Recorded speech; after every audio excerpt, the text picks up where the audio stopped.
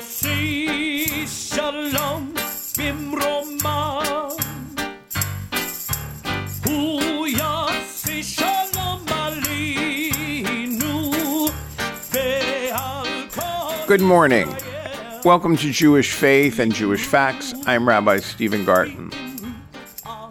Well, it is time again to chat about the Jewish calendar and to explain the nuances of the Jewish calendar before we enter into the most holy of period for the Jewish people, the month of Tishrei. Now, this morning I decided that I'm not going to give you every bit of calculation, but rather an overview of the calendar.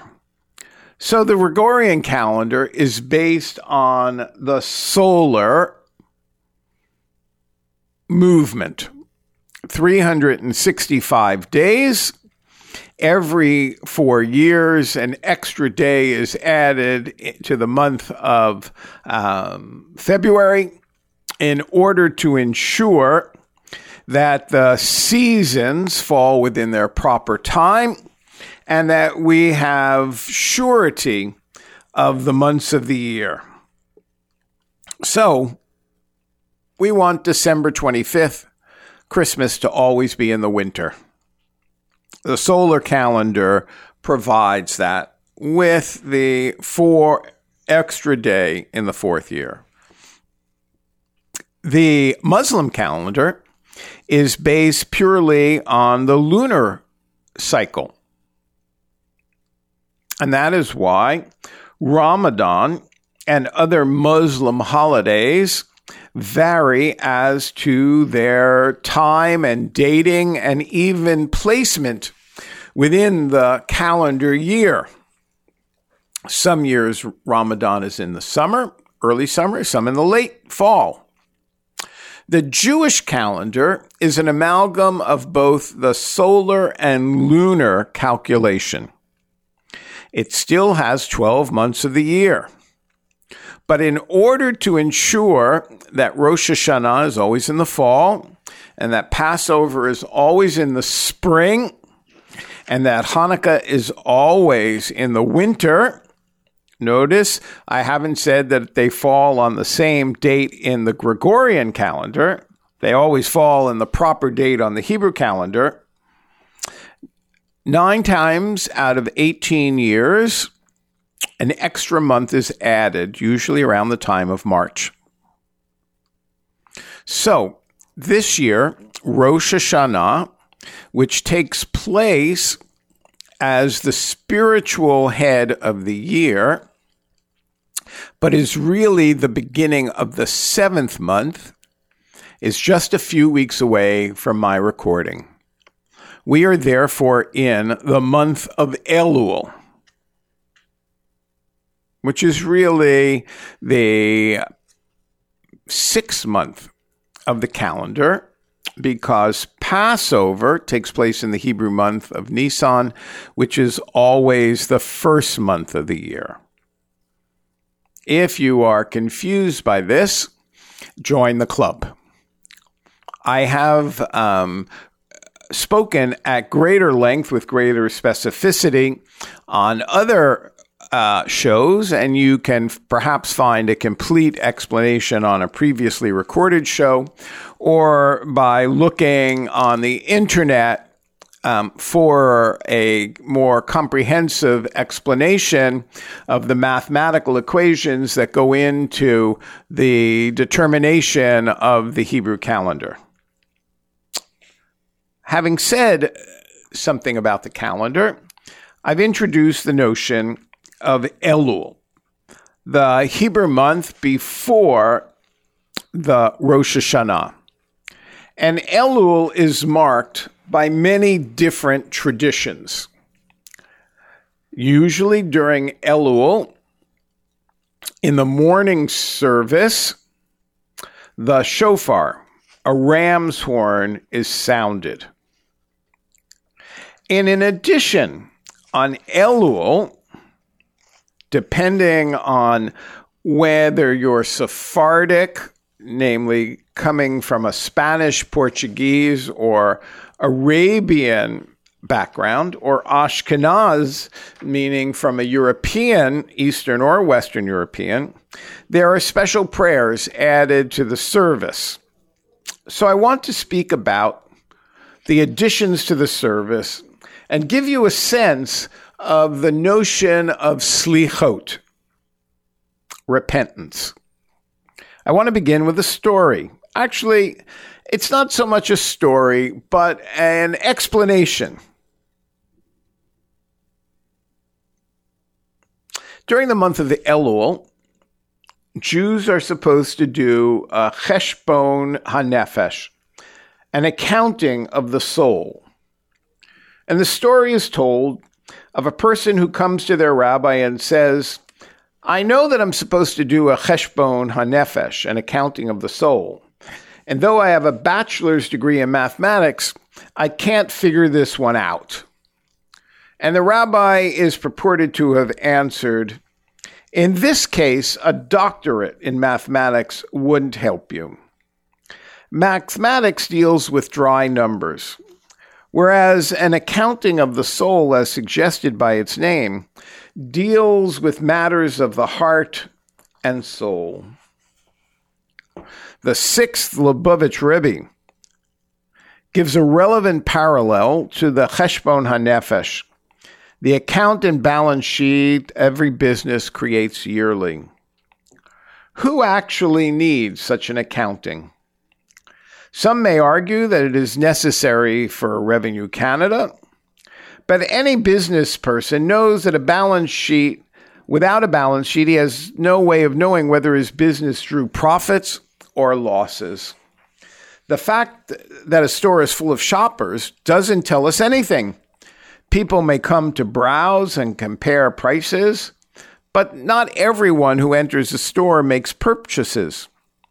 Only when the owner draws up a proper balance sheet does the owner know whether the business is profitable and the year is successful. We too, says the Rebbe, can be busy from morning to night, but once a year, we need to take time off to contemplate our most important business. And what is our most important business? That is service of our Creator. Have we progressed towards this goal in the past year? Have we improved our relationship with God? Have we become better people, better Jews? Those are the questions that worshipful, believing, practicing Jews ask themselves during the month of Elul. And it's an entire month, not a day.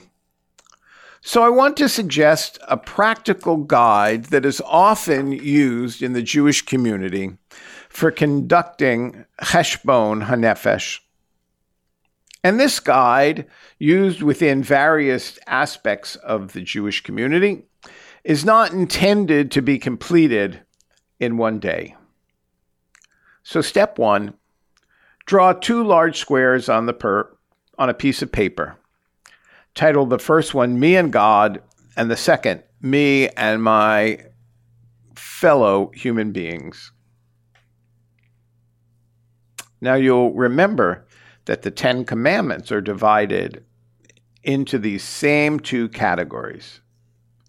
Ben Adam v'Makom, between God and man, between Adam v'Chavero, between man, humanity, and their co-human beings.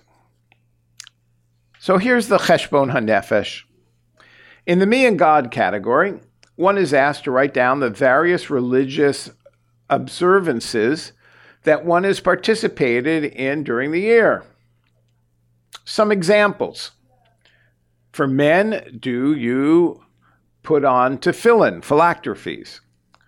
Women, do you light Shabbos candles? Do either of you keep kosher? Do you observe Shabbat? And then in the same listing, you note the degree to which you observe them. Next to each of these behaviors, mitzvot, commandments, write down whether this is an area in which you have incurred a profit or loss in the past year. Was I more kosher? Was I less kosher? Was my Shabbat observance complete? Was my prayer practice complete? Was it better than last year? Keep in mind that identical balance sheets can indicate a profit for one person and a loss for another.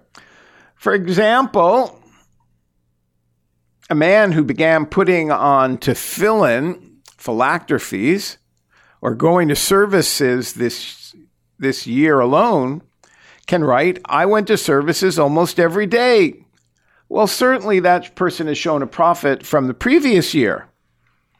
But for someone who began going to services 10 years earlier and now is going to services less often, though still going to services, one should consider a loss. The next step, in the me and my fellow humans, write down notable relationships, your children, your spouse, your parents, your friends, your work buddies, your acquaintances.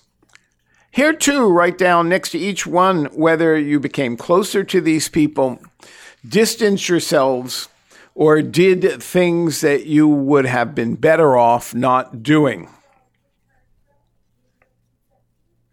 Now I'm going to suggest two more steps.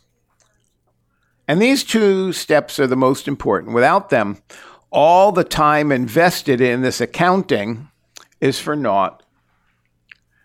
Take the losses of the year and turn them into profits. Ask yourself, how can I be a better parent? How can I perform greater mitzvot, those behaviors that connect me to my God and to my people? How can I improve the atmosphere in my home? How can I devote more time to Torah study? And should I be expanding my business? Are there areas that don't even exist on my balance sheet that I should explore? A new ritual behavior, a new aspect of tzedakah, a new relationship with a different human being. Of course, until now, all the reckoning that I've suggested has been relatively quantifiable and as such is not difficult. But the next step is, of course, the most challenging.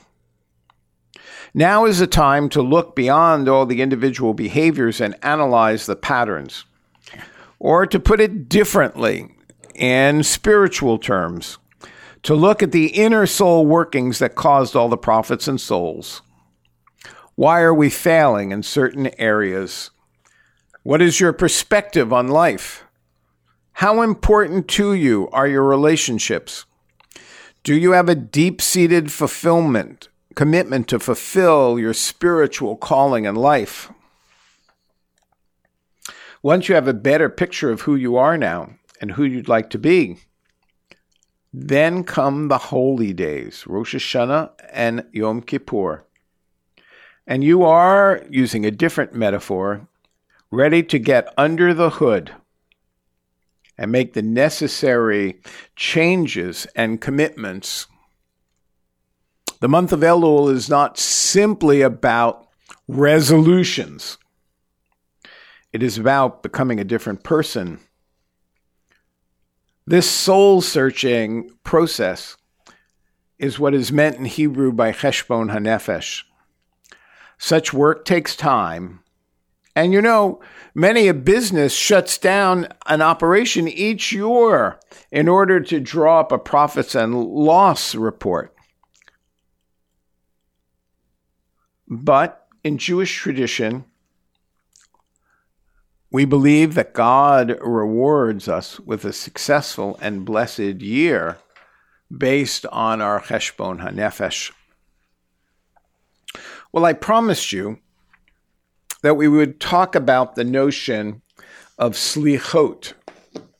Because once you've done a Cheshbon HaNefesh, once you've taken an accounting of your behaviors for the year, there may be the necessity of repentance. As we are in the month of Elul, all Jewish communities begin to reflect on the ways and deeds in a spirit of repentance.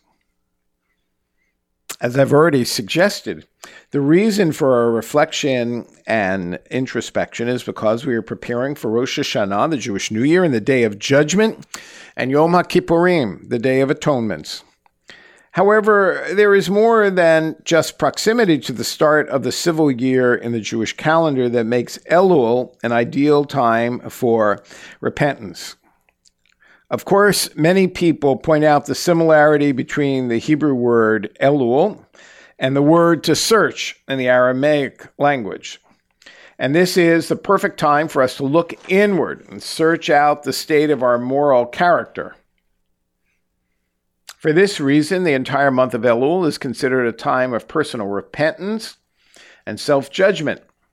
And though we have the holy days to petition God for mercy and forgiveness, the tradition says we examine ourselves, as I've already suggested, before we stand in judgment to make sure that our hearts are pure and true. In the Sephardic tradition, this season is a bit more obvious.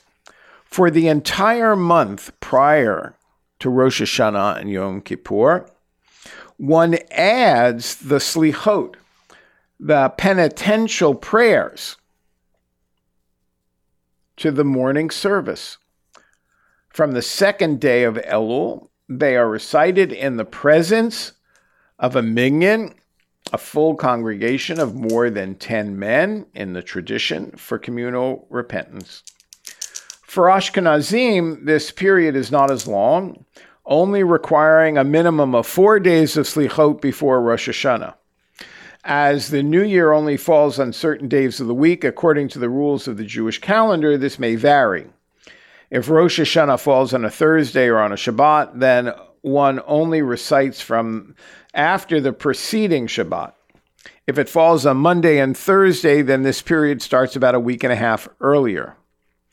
This period is commenced immediately after the celestial midnight on Motzei Shabbat, on the going out of the Sabbath on Saturday evening, when in the Ashkenazic tradition, men and women, both adults and their children, engage in prayer and liturgy.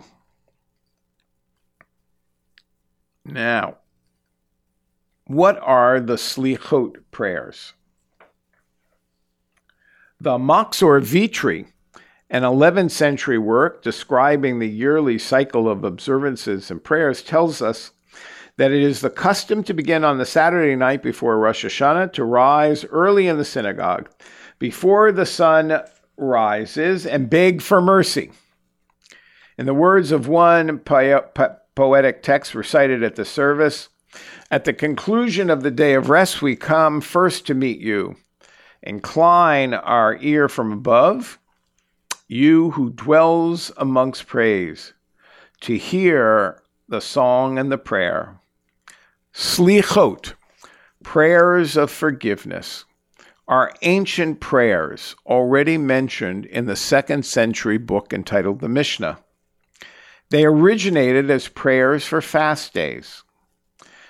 The Mishnah describes public fast days and the order of prayer for such occasions as featuring a series of exhortations that all end with the words, "He will answer us," recalling the times in Jewish history when God answered those and who called upon him. The Tanya de Rav Eliezutu, a midrashic work that dates at the latest to the 9th century, mentions a special service of forgiveness instituted by King David when he realized that the temple would be destroyed. How will they attain atonement, he asked God, and was told that the people would recite the order of slichot and would then be forgiven. God even showed David, according to this midrash, this story, that this act of contrition would include a recitation of the 13 attributes of God. A descriptive passage from Exodus 34 that expresses God's merciful nature. It begins in Hebrew, El Rachum V'Chanum Erech Apayim, Rav Chesed, God, the compassionate and gracious, slow to anger, rich in steadfast kindness, extending kindness to the thousandth generation, forgiving iniquity, transgression, and sin. Yet God does not remit all punishment. Exodus 34, verses 6 and 7. And we count those phrases as being attributes of God, 13 attributes, not 13 gods, but 13 ways that we know God. The name Yud-He Vav-He was consistently understood by the rabbis as referring to the appearance of God and his attribute of mercy. Therefore, its repetition in this passage, El Rachum V'Chanum, Adonai, Adonai, El Rachum V'Chanum. Therefore, its repetition indicated that God was merciful at all times. As the later work, the Talmud says, Adonai, Adonai, I am the same before one sins and after one sins and repents. God's compassionate and gracious, says Rav Judah. A covenant has been made concerning these 13 attributes. They will never be turned away empty-handed. The Slichot service, whether during the daily service or the special one on Saturday night, emphasizes the recitation of the 13 attributes. Over the centuries, special poems embellishing this passage were added to the service. The exact poems to be recited may differ from place to place, but the basic elements of the service have remained the same throughout the Jewish world. Because of its emphasis on God's forgiving nature, the text describing the 13 attributes plays an important part in the Yom Kippur liturgy at all. I want to read to you some excerpts from these very special Slichot prayers.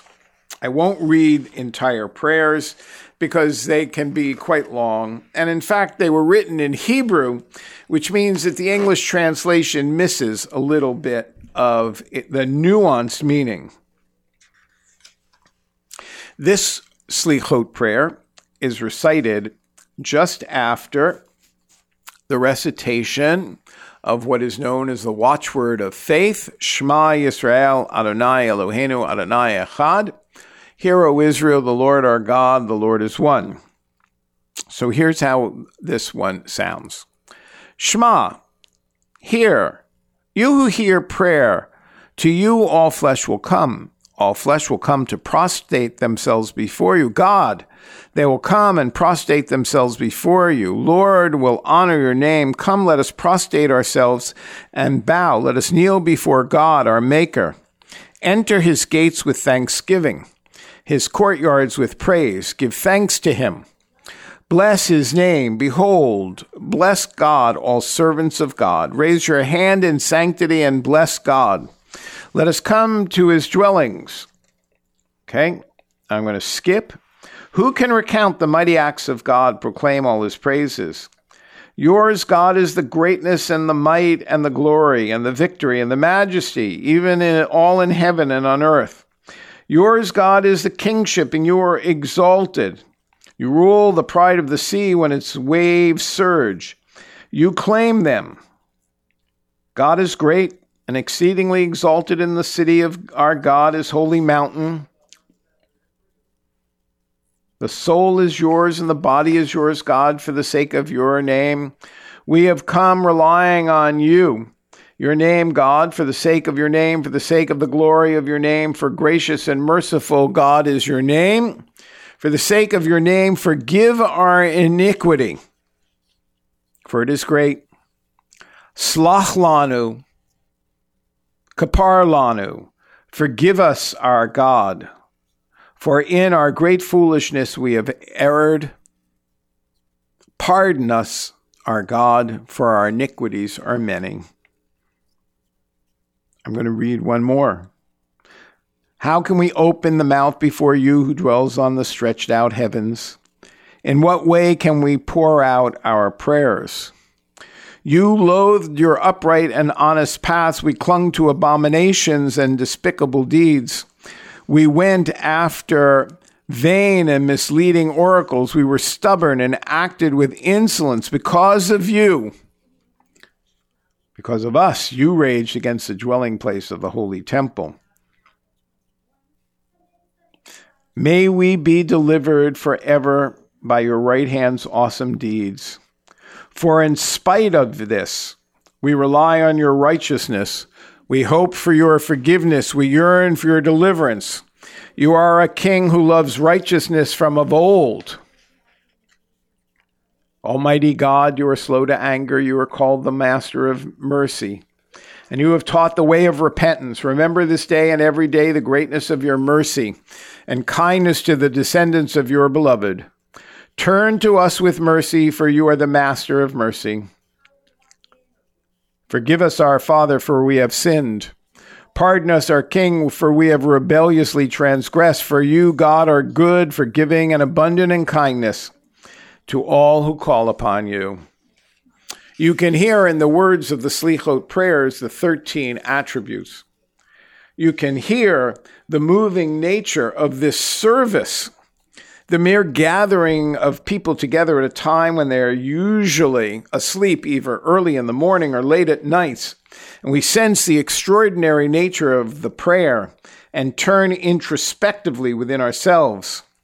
The prayers themselves, as you heard, are pleas for mercy. When they are sung, the melodies are sad and full of longing. Properly chanted, they form an oratorio expressing the despair that accompanies separation from God and the desire to change and repent. The self-depreciation contained in the word, which expresses the feeling of life's fleetingness, the burden of vanity that motivates so much of what one does, all cause us to ponder how we can break the cycle of our lives and change for the better. The possibility of change and of better life is inherent in these prayers. And that is the message of Elul through the Slichot prayer, that we can change and that we can have a better life. And we will prepare for that when we come together on Rosh Hashanah and Yom Kippur. For Jewish Faith and Jewish Facts, I'm Rabbi Stephen Garten, wishing you a good day and shalom.